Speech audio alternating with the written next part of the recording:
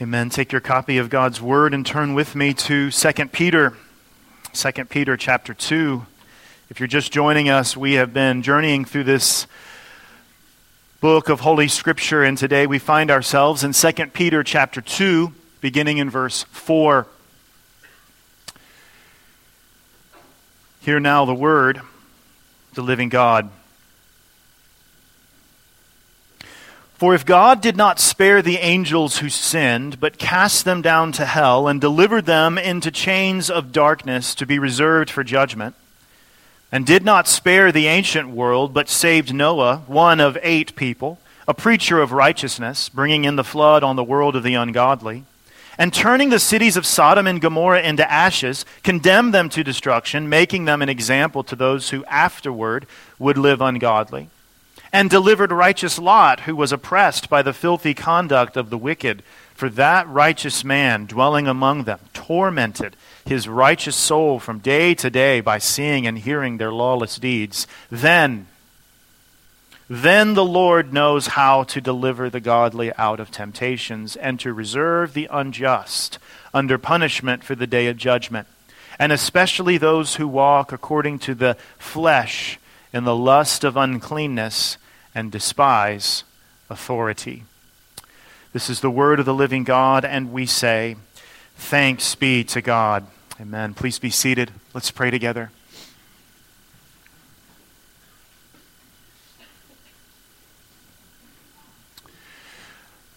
Living Lord, we pray now that through the preaching of your word,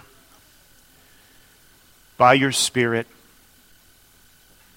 you would come to us and instruct us and guide us, feed us. We pray that you would remove competing distractions from our hearts and minds, that you would crush idols of our hearts, and that you would cause us to see and to savor the Lord Jesus Christ. We pray these things in Jesus' name. Amen.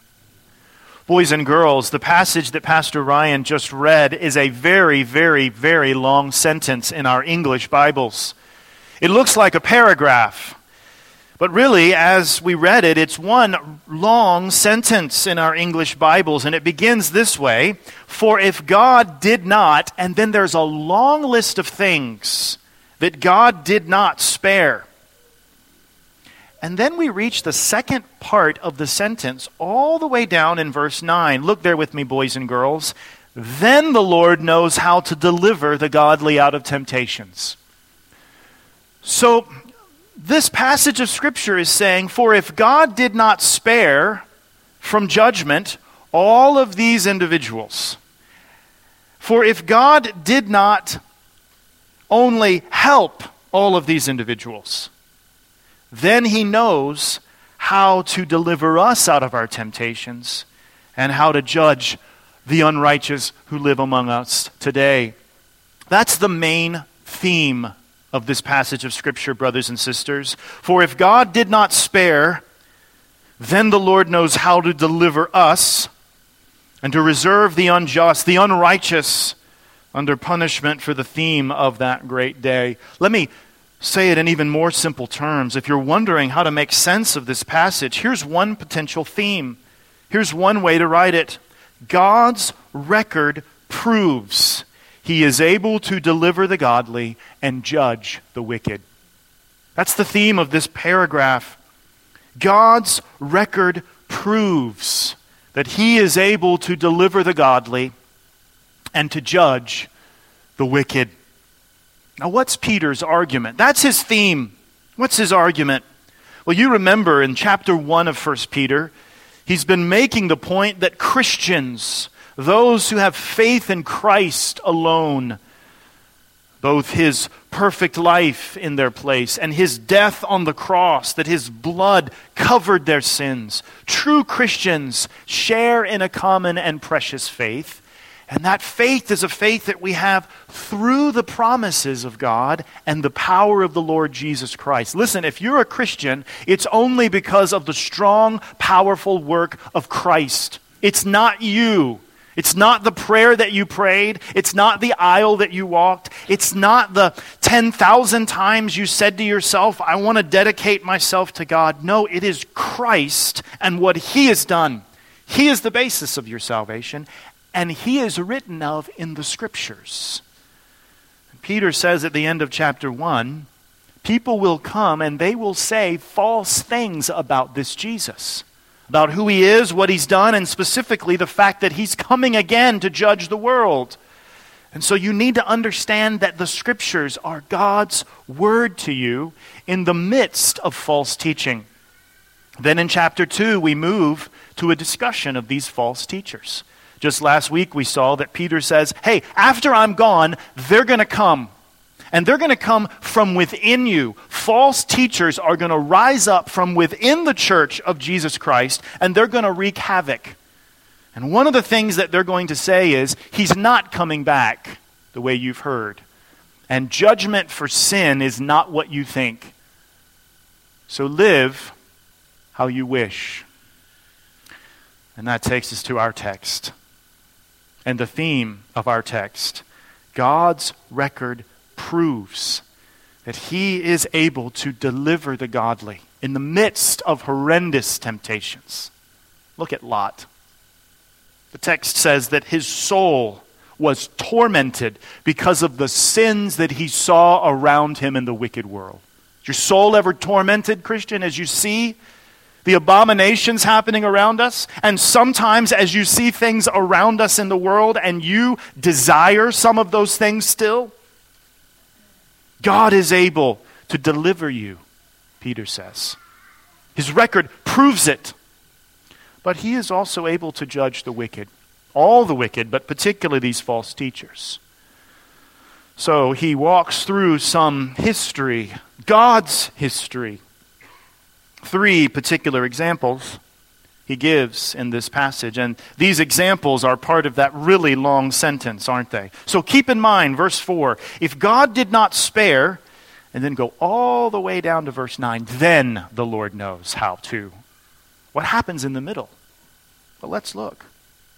In chronological order in 2 Peter, there is a list of God's history. First, he starts with the angels. The fallen angels, the wicked angels, boys and girls, sometimes we call them demons now. Did you know that the demons used to be pristine and pure angels made to stand in the presence of God and simply serve Him and declare day in and day out how glorious He is? But some of them, puffed up and filled with pride, fell and they rebelled against God. And verse 4 says this, for if God did not spare the angels who sinned, but cast them down to hell and delivered them into chains of darkness to be reserved for judgment. That's the first example. Look at God's history, Peter says. Look at what He did to the spiritual beings. He sent them, as the text says, to hell. Now we need to make one note regarding this particular word, hell. The underlying word there in the Greek would be the word Tartarus. We've seen that once before in our series in 1 Peter, where in 1 Peter chapter 3, verses 18 through 22, we made the argument that Tartarus was that place in even ancient philosophy and history, the idea that there was this place in the underworld, the deepest place, where the greatest of titans would be sent. Now, by no means is the Bible saying that there is this place of titans and false gods, but rather, using a word very common in the day, some translations render it the word hell, but it would probably be better to render this either as Tartarus or Hades, the place where the lost, the sinful, go and are kept unto the day of judgment, because hell is to come. So these spiritual beings who sinned, you can read of them, for instance, in places like Genesis 6, 1 through 4. These spiritual beings who sinned were sent to the deepest place of waiting for judgment. Interestingly, that word is used In Jude chapter 1, Revelation chapter 20, Revelation 18, this idea of a waiting place. Jude verses 5 through 7 gives a similar idea. Although what's interesting, if you read 2 Peter chapter 2, a discussion of the false teachers, and Jude verses 5 through 7, very similar discussions are made, except this. In Jude, the false teachers come from outside the church, and they enter in. In 2 Peter, they rise up from within the church. Brothers and sisters, until the Lord Jesus comes back, we are attacked from without and from within. But if the Lord God knows how to deal with even the spiritual beings, He's able to deliver the godly and judge the wicked. But then notice verse 5. We move from the angels, the spiritual beings, as an example to this. Verse 5. And did not spare the ancient world, but saved Noah, one of 8 people, a preacher of righteousness, bringing in the flood on the world of the ungodly. Now he moves from these angels of old that God dealt with swiftly, that God knows how to reserve for the day of judgment. Now he gives us the example of Noah. Boys and girls, do you remember what happened with Noah? He lived in a time when the world was very wicked, and the world would not listen to the ways of God. In fact, Peter is the New Testament writer that tells us that Noah was a preacher. You see, in Genesis chapter 6, verse 9, we read that Noah was a righteous man. He lived righteously in an unrighteous time. But Peter tells us, writing under the inspiration of the Holy Spirit, that Noah was a preacher of righteousness. You ever wonder what Noah was doing all of those many years while he was building the ark? Driving nail in after nail in after nail in. Neighbors would come. Where is this flood that's coming? Look at crazy Noah. He's building a boat. There's no water around. What are you doing, you fool? Noah was preaching. God is a God of mercy. Come to His means of salvation. His judgment is coming. Noah was a type of preacher. Today, he was preaching in a culture that wanted nothing to do with God and His ways. Pointing people, it seems, to the coming salvation. Can you imagine being given instructions by God, spending all of your energies following those instructions, having people one by one come and make fun of you, and simply offering the offer of mercy. Come, friend. Come, let me tell you about what God is doing. God is holy. He's going to destroy this world. But there is a means of salvation. There is an ark of salvation. Does this sound familiar, brothers and sisters? Isn't that what we do when we evangelize today? We don't point people to a boat. We point them to Christ, who is the everlasting ark of God's salvation. Listen, friend, maybe you were invited here today. You need to know that God is a God who will judge all sin. What is sin? Well, it is in any way when we take God's perfect commands and we transgress them. We don't do the things which God commands, and we do the very things that He tells us we ought not to do. This is called sin. And every human being is a sinner. And God has said, through His Word, that judgment is coming on sin. But He has sent His Son, the Lord Jesus Christ, who took the wrath of God on the cross for all who would ever believe in Him. And that salvation is entering into this ark of God, running to Christ and saying, Lord, forgive my sins in my Savior. Lord, look on Christ and not on me. Well, the text says God knew how to deliver righteous Noah, but what? To bring judgment on the world. You see, we're moving through Genesis, aren't we? First, these angels. There is not an angel anywhere to be found that will escape the eyes of the King of Kings and Lord of Lords. There's not a demon in the deepest, darkest places of Hades There's not a demon who will whisper tempting thoughts in your ears over which King Jesus does not rule and reign. Angels, but also the history of Noah, a world that was unrighteous. That world was delivered to judgment.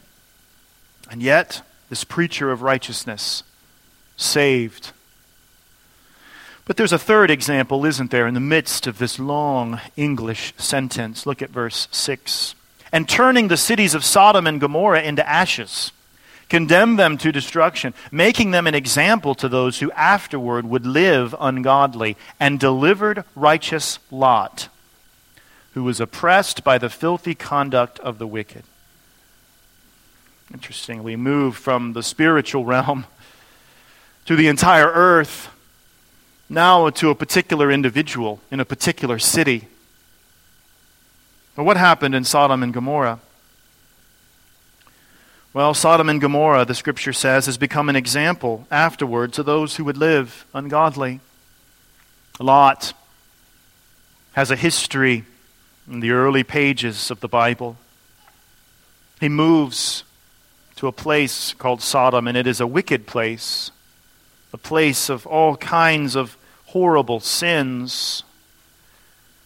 But the text says that God turned Sodom and Gomorrah into ashes. He rained down fire upon that set of cities and condemned them to destruction. But what did he do with Lot? Well, the text uses him as an example. He delivered righteous Lot. Notice the individual focus on this one man. And notice particularly what we learn about his righteousness. Now you see, when the Bible calls an individual righteous, any person besides the Lord Jesus Christ, it's not that they have earned their standing before God, but that they are living out the life of faith, clothed, as it were, in the righteousness of Christ, who would come for them, living according to the ways of God. The focus here is not perfection, but the trajectory of their life. Notice a little bit of Lot's heart. It's dissected for us. Verse 8, for that righteous man dwelling among them tormented his righteous soul from day to day by seeing and hearing their lawless deeds. Is that not a picture so often of our lives here on earth in 2023? We live our lives, we leave our homes or apartments or townhouses, we go to work. Sometimes we are, as it were, cold to the sins around us. But sometimes there are seasons where the sins around us bother us. Brothers and sisters, just this past weekend we've seen another conflict that's happened in the world. Aside from all of the political discussions surrounding what ally belongs to what country, there were pictures streaming the internet. Pictures of atrocities being committed to individuals. Doesn't matter who those individuals were. Godless, wicked deeds. And I found myself troubled by the unrighteousness. Not troubled enough due to my own coldness. But don't we live in a world where our souls sometimes, like Lot, are tormented because of the wickedness we see around us? Thomas Schreiner, in his commentary on this passage, says this, quote, one indication of righteousness is torment and distress over those who live unrighteously. And the main point of this verse is that Lot was so tormented. Since he lived in the midst of them, he experienced daily the distress of their lawless deeds. How was he aware on a regular basis of the antinomian, anti-law lifestyle of such sinners? Peter informs us that he was confronted with their evil by what he saw and heard. End quote. Believer, this is your life in the Babylon of this world. This is our life. We live and breathe and move in a world of people that are not like us. Oh, they're human beings like us. But until the Lord saves them and converts their souls, they're involved in all manner of wickedness. And we're tormented because we see it. We hate it. And sometimes we find within us stirrings to return to it. You might say to yourself, I wish I was more bothered by their sin. What I'm bothered by so much is that I still have desires to run with them. And I would just submit to you that if you have desires to sin and you don't like that, you hate that when you see it within yourself, even though you're torn. You're living in the midst of another New Testament passage, Romans chapter 7. You are the Christian who says, I want to do the things of this world, but I want to honor my Savior. And some days I find myself fleeing to this world and then running back to Christ and saying, Lord, forgive me for entangling myself in these things. High school students, college students, you see this in your own soul if you love King Jesus. Because in some ways, you're regularly living among people who are telling you this is what you need to do. The ways of your life are being formed more than the ways of the lives of others in this room. And the word torment in verse 8 can sometimes be the right word for you. My friends are doing these things, and sometimes I want to do them, but I see that they're wrong. Well, Lot is a great example, but he's not the only one to live in the midst of wickedness and to be tormented by what he sees and hears day and night. You find in yourself a desire sometimes to sin, and there's a war within you. Praise the living God. That war was implanted in your soul by the Holy Spirit. But for the grace of God, you would love the ways of this world. When you see that holy war in your soul, praise the Lord. Say, Lord, thank you that I actually have desires not to do the things that I'm tempted by while I'm also tempted by them. So we've got this set of 3 examples, boys and girls. God knows how to deal with wicked angels. God knows how to deal with the wicked world and yet save and preserve those who are His. God knows how to deal with individual cities and save people and preserve them. So how do we make sense of this for our week ahead? I just want to suggest 4 things for us to notice in this passage, and we're finished. 4 things. Again, what's our theme? God's record proves that He is able to deliver the godly and judge the wicked. That's our theme. That's Peter's theme. So then what can we notice? Well, firstly, notice the theme of simultaneous, boys and girls, that means at the same time.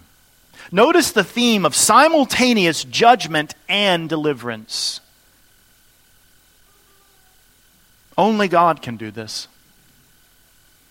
Notice in this passage that as the history of God is put forward as evidence that God knows what He's doing, that at the same time there's setting apart people or angels for judgment, while salvation of those that are His. Look at the second 2 examples. The world is destroyed and Noah is saved. Sodom is destroyed and Lot is saved. There's a theme here. At the same time, the God of all is able to bring judgment or preserve for judgment, and to bring deliverance or preserve for deliverance.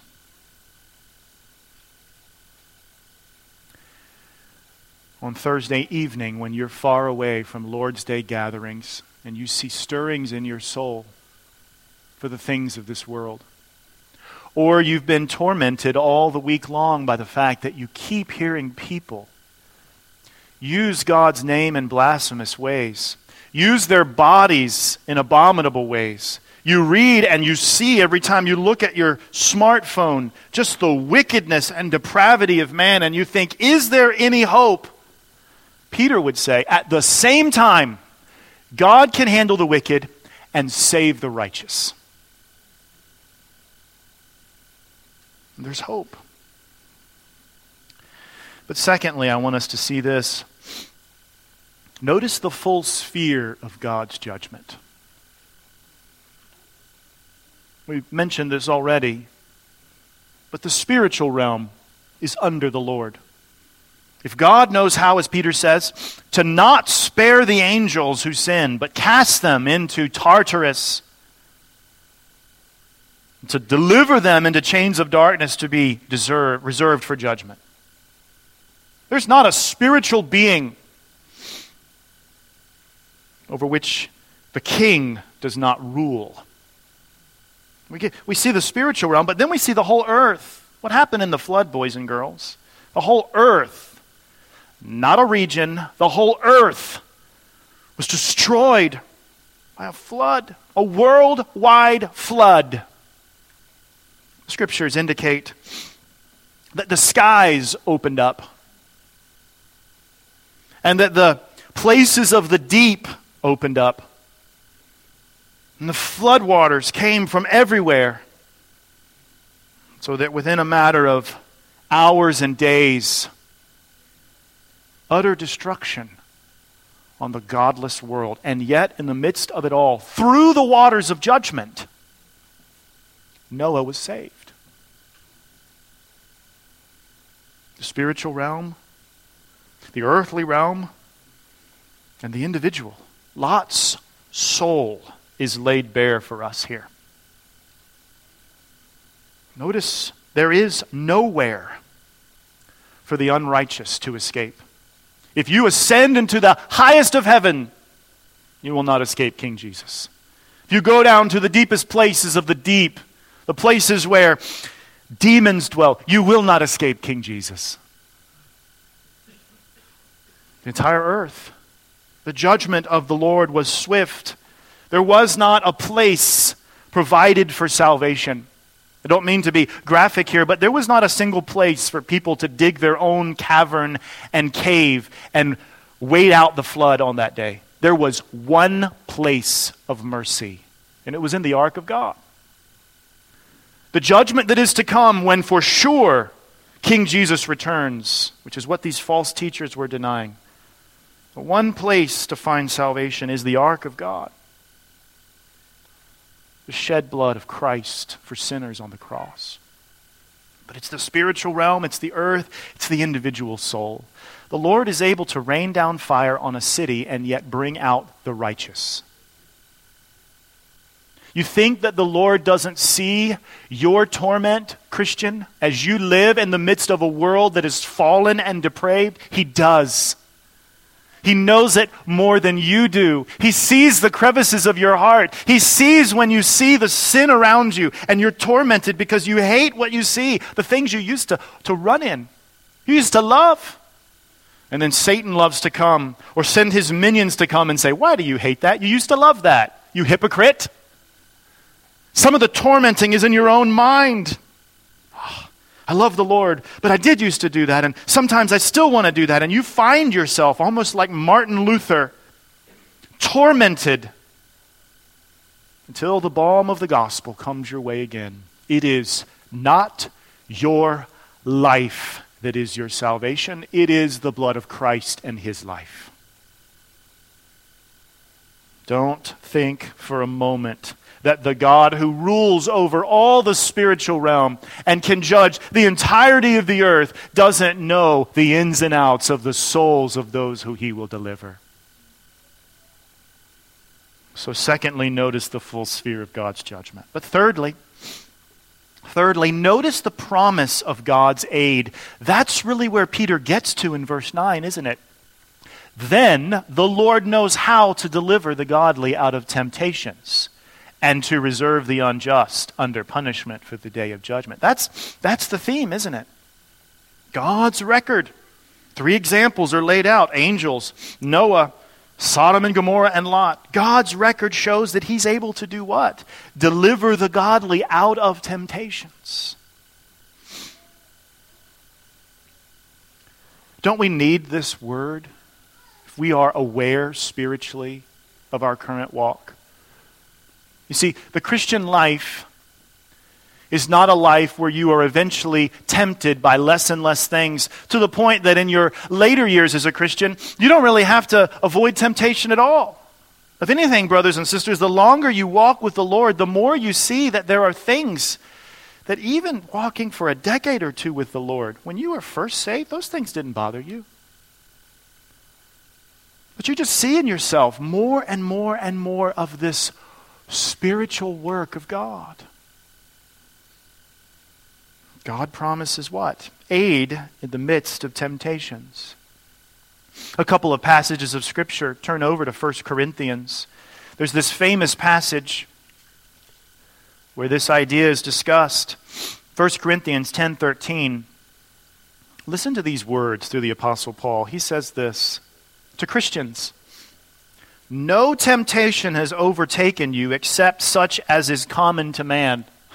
We're preaching 2 Peter, not 1 Corinthians 10. But just for a moment, notice. You are not being tempted in a way that sets you apart from everyone else in the world. The deepest, strongest temptations that you experience are common. No temptation has overtaken you except such as is common to man. But God is faithful, who will not allow you to be tempted beyond what you are able, but with the temptation will also make the way of escape, that you may be able to bear it. Now, the difficulty with 1 Corinthians 10:13 is that often we blame the Lord God. You said you would provide a way out, but you didn't. No, He did, and you disobeyed. He did, and I disobeyed. The Lord knows how to deliver the godly out of temptation. Christian by Christian by Christian, the Lord is constantly working, providing a way of escape. Matthew 26:41 points to the idea that prayer is a means by which we escape in moments of temptation. And of course, how did the Lord Jesus teach us to pray in the model prayer? And lead us not into temptation, but deliver us from evil or from the evil one. One other passage, Revelation 3:10. There a particular group of Christians is addressed.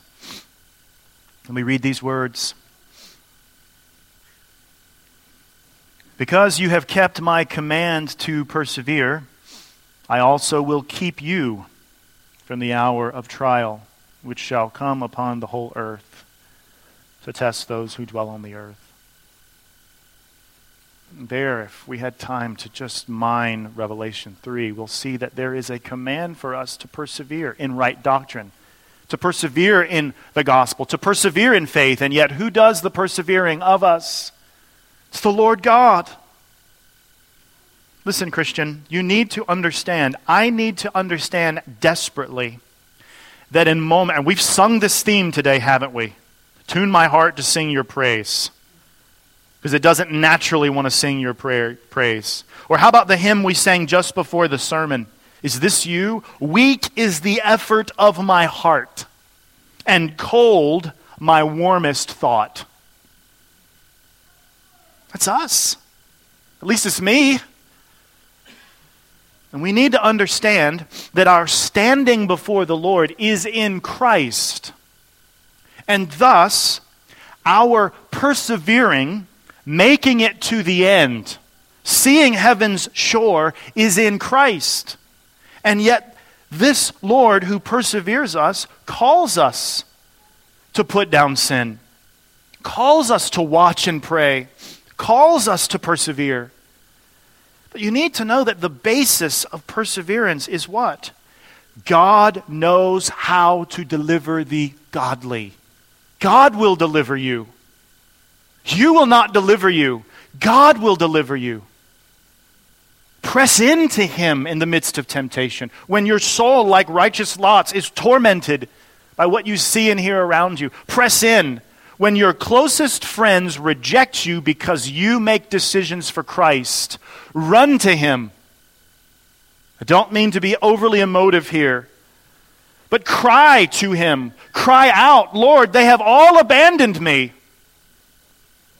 You will see as you cry out in your abandonment to the King of Kings and Lord of Lords that there He was on the cross of Calvary, abandoned by all, including His Father.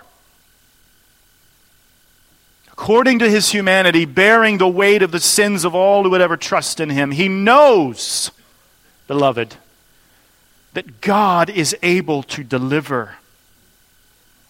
And He, the God-man, brings deliverance to you, both from your sin and from its eternal effects.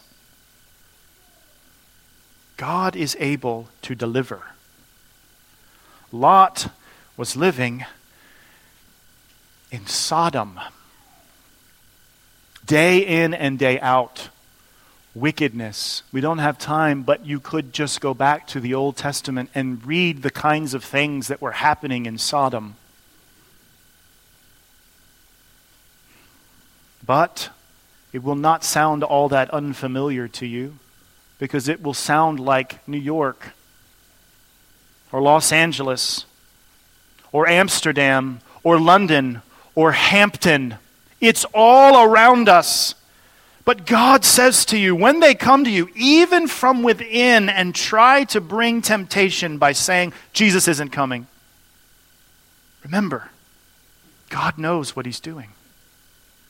God knows how to reserve the unrighteous for the day of judgment, and He knows how to deliver the godly.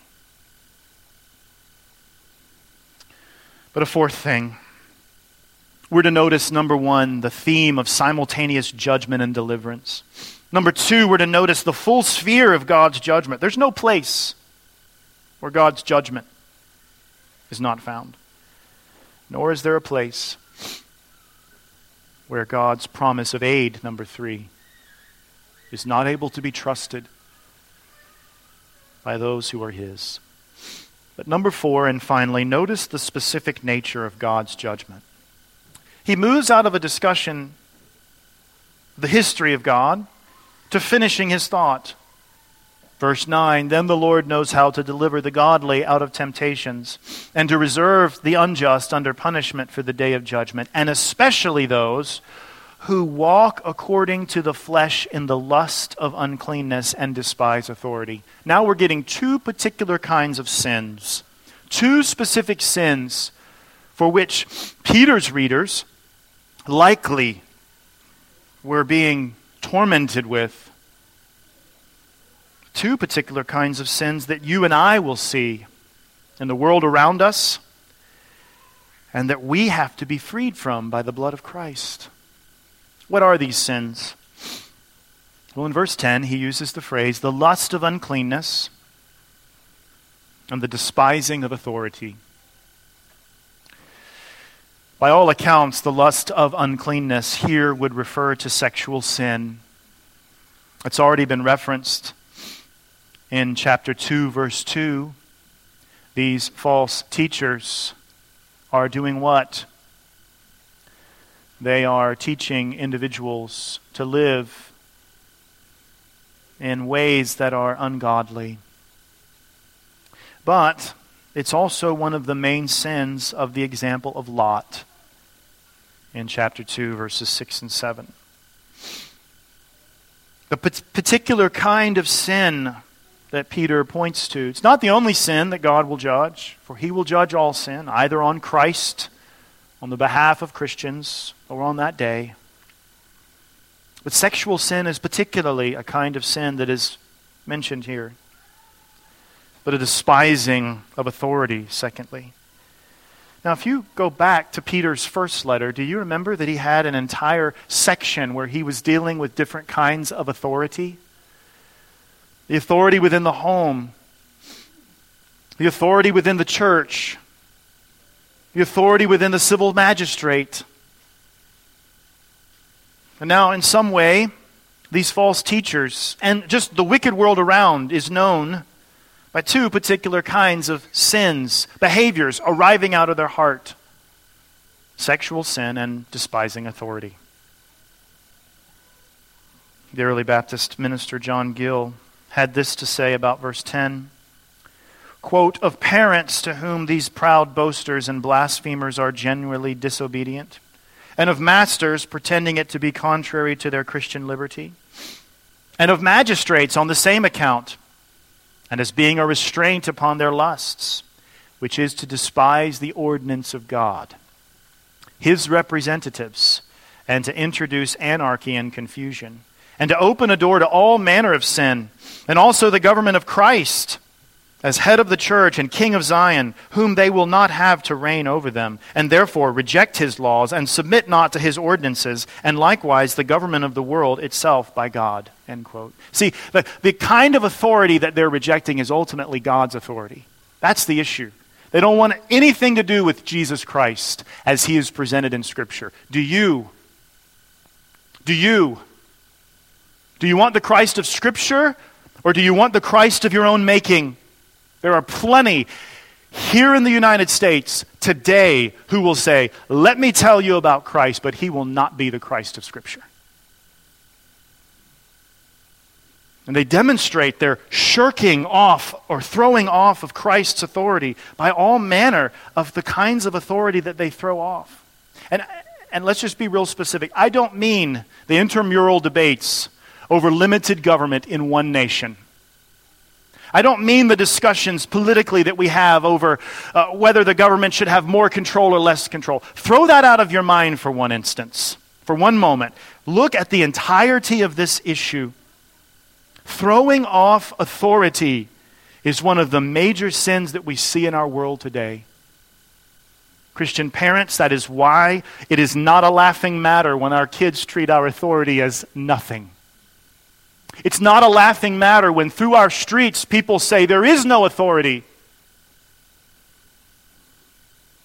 Because even though there are indeed ungodly examples of authority, God has enshrined in the fifth commandment the idea that authority in general is good. And the two sins that Peter says these false teachers particularly have, and the wicked world particularly has, is it loves to do what it wants to do with its body, and it loves to do what it wants to do with its own will. Don't tell me what to do. Where do you see that in yourself? It's there in us, isn't it? And sometimes, isn't there a connection between these two particular sins? Individuals who are given to sexual sin sometimes are also given to throwing off other kinds of authority. I want to do what I want to do with my own body. Therefore, if I become pregnant, I want to do what I want to do with another life. And on it goes. It's a big issue. And it's a small issue. We don't like being told what to do. And that goes all the way back to the garden. It's part of our nature now. We despise authority and we engage in sexual sin. And these false teachers are noted, fourthly, and we should note, as being given over to these two types of sins in particular. So, God's record proves then He's able, in the midst of a world that hates authority and loves sexual sin, He's able to deliver you. He doesn't look at you and see your worth in your own record. He looks at you, Christian, through the blood of His Son, who put on flesh and lived in your place. Every step that our Savior took on earth was a step that would ultimately be credited to your account. Perfect righteousness. And then He poured out His judgment, the flood of His wrath, onto Christ. And Christ becomes the ark of salvation for all who trust in Him. He's able to deliver you. There is no sin with which you will be tempted this week, believer. over which the Lord God is not able to deliver you. But the second theme of Peter's point is that not only is he able, according to his record, to deliver the godly, he's able to judge the wicked. In our darkest moments as a society, when the sin seems to be so rampant, do not for one instant think that the Lord God is unaware or slow to bring judgment. He's patient. He's kind. He's long-suffering, not wanting any to perish, but promises judgment will come. So for you this day, are you in the ark of the Son of God? Let's pray. Living God, help us when we are surrounded by the wickedness of the world, when we are tempted to think that we cannot be delivered from temptation. Help us. Strengthen the faith of your saints this day. We pray these things in Jesus' name. Amen.